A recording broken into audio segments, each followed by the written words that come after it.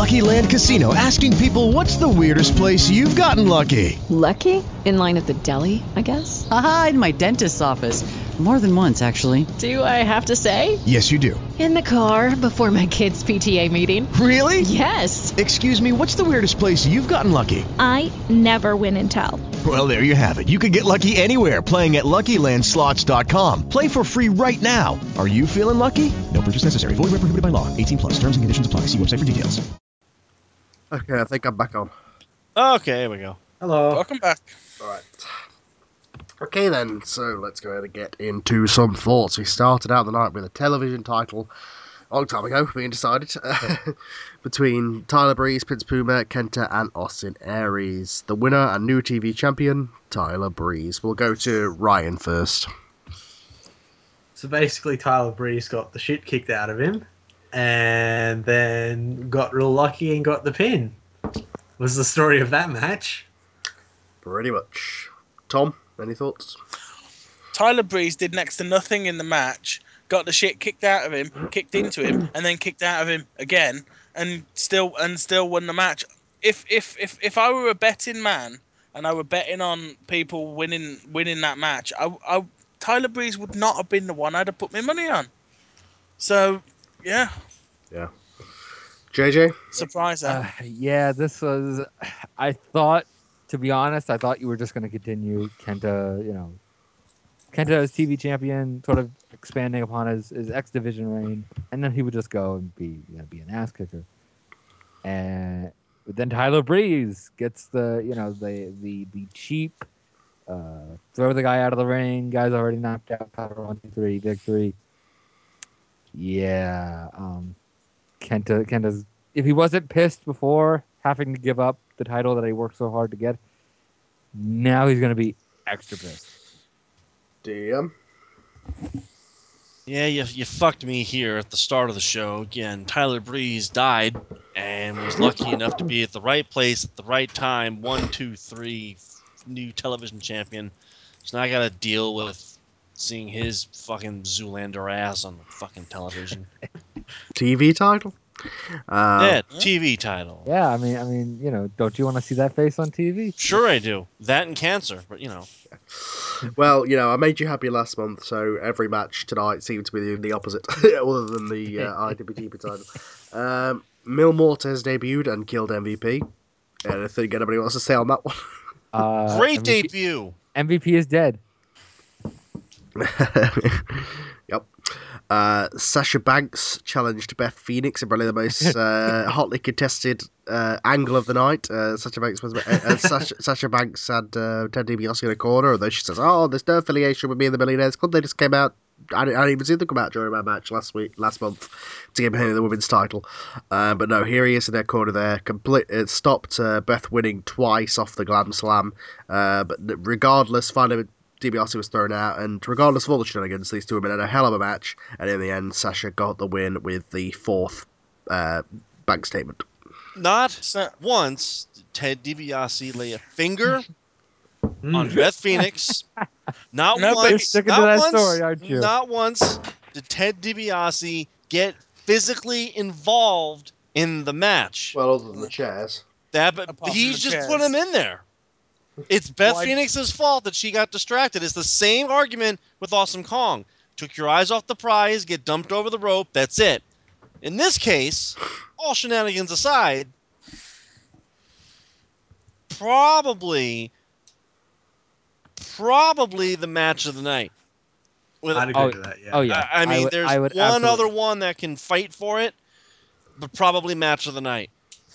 I would say this was match of the night. Maybe it's just because I think we had so much fun arguing over the semantics. I was just straight up arguing. Is this interference? Is this not? This is the hottest angle of the night. At least as far as the commentator for us, at least. So this for me was match of the night. But even taking out the commentary, this was a fantastic matchup. I put it down to a simple thing that if Ted DiBiase had not been there, we would have we more than likely would have had a new champion. So I look at it that he did have a a negative involvement in the match. And yeah, it was fun to argue over it, I think. Ryan, got any comments on this one? Some say Ted DiBiase started the Divas Revolution. It was also the start of that match was also the start of a running trope about the weight of the steel steps. Yes.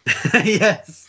The 6-man tag match, Roman Reigns, Dolph Ziggler, and Austin Kong versus Seth Rollins of the Millionaires Club. Seth Rollins of the Millionaires Club get the win when Rollins pins Ziggler.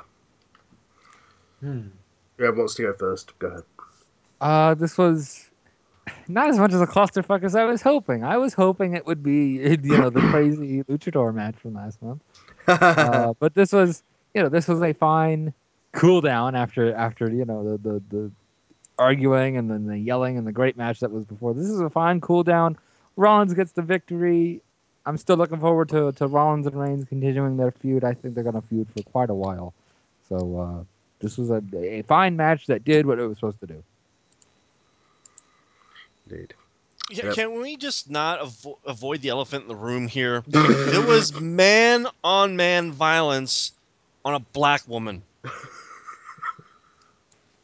And this company promoted it. Yep. Just saying. People say I'm bad. Yeah, but Kong destroyed her set of guys herself, I think. Yes, she did, unless her name was JBL. Ryan, Tom. I think it's interesting that you've put Seth Rollins and Roman Reigns in this tag team match, sort of to get them against each other, but not quite have that one-on-one match just yet.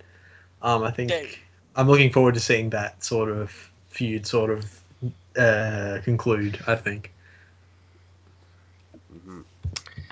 Alrighty, Tom, got any thoughts on this one?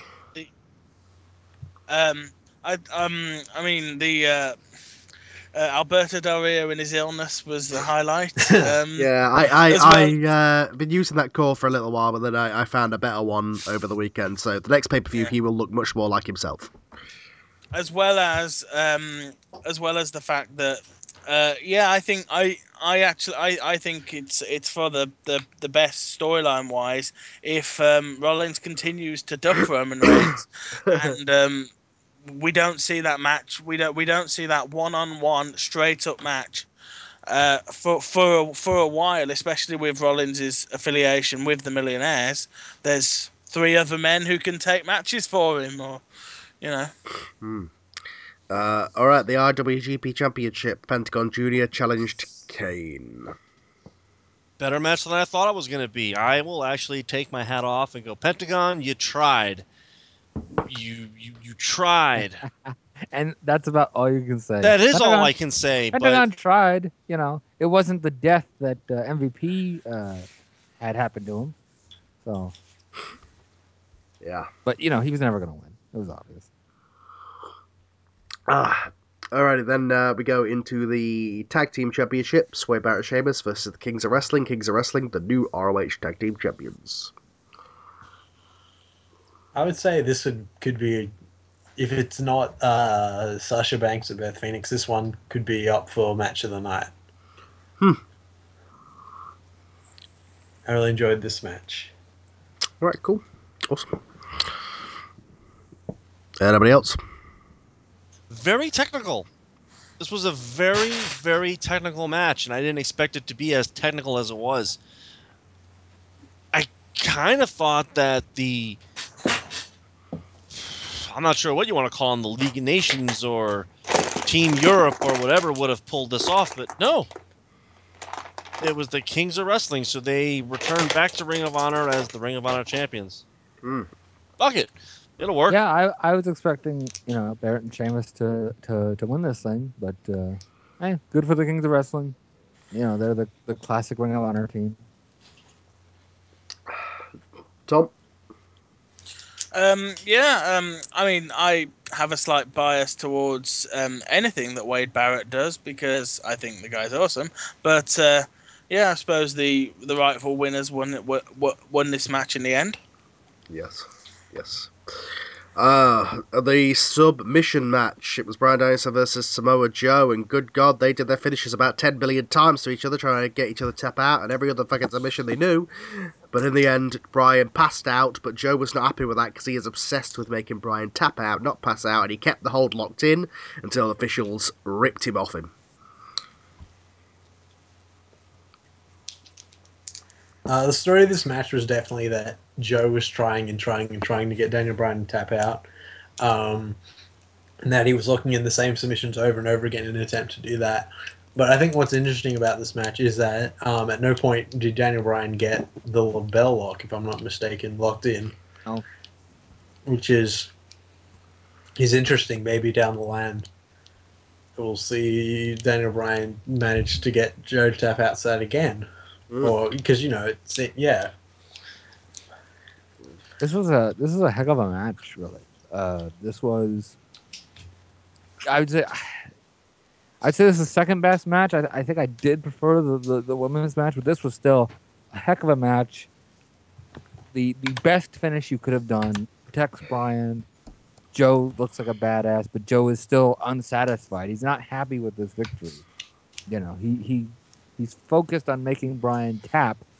Maybe he shouldn't have a move where he chokes the guy, but that seems like your own fault. But the story makes sense. Everything makes sense here. Samoa Joe looks like $1 million. This was probably the fight of the night. This had that big fight feel. It had that big fight. It just felt bigger than it needed to be. And Bryan passing out, it's perfect. It's textbook. It doesn't make him look weak at all. But this was probably the other contender for match of the night, because this was your fight of the night. It was fucking insane. Yeah. This was match of the night for me. Yeah. Any other thoughts, Tom? No, this was match of the night for me. Oh, you just liked it, yeah. Yeah. Alrighty, for ROH Championship, it was AJ versus Liger. Yeah. After a 1 month reign, AJ gets the win. Clean, mind you. AJ wins. Liger's like, God damn it, you got me off a fucking backslide. But he was upset at first. Then he goes, okay, here, accept my hand, and I'll shake your hand, Stu champion. AJ takes it and then goes, fuck you. Out comes the Young Bucks, beat him down. People are wondering what the fuck. At that point, then he turns to the crowd. From the crowd come the Bullet Club, led by CM Punk, who proceed to fuck Liger in the ring. Punk lays him out, and then they do the Bullet Club sign all together as one united faction as Cornette yells to cut. I told you Punk was going to be there. It's almost like you co-booked this, huh? Yeah. Hence why I was very quiet during this match, because I was waiting for the fucking... and it hurt. It's like knowing you're going to crucify Jesus, but still watching the beating.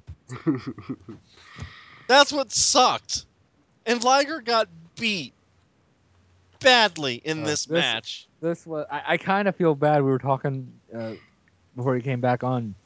I think we sort of misunderstood the ending, and we focused far too much on the shoulder possibly being up rather than, oh my God, Liger got beat. And I think some of it is, I think we were sort of in denial because, it wasn't like it wasn't like a Styles Clash 1, 2, 3. Oh man, it was like a roll up, and that's so. Yeah. I mean, I love the finish. I love the finish. I like seeing roll ups and matches, but it was just, you don't see that, especially for a world title. AJ dominated this match, absolutely dominated.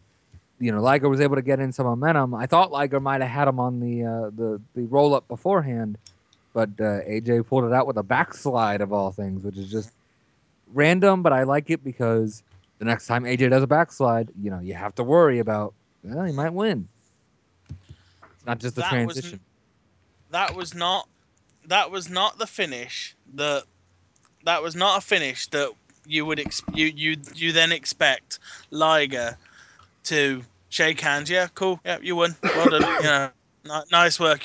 That's usually a finish of, well, I wasn't pinned. My shoulder was up. That finish would normally set up a rematch. But then there's all the stuff with Bullet Club and The Bullet Club thing.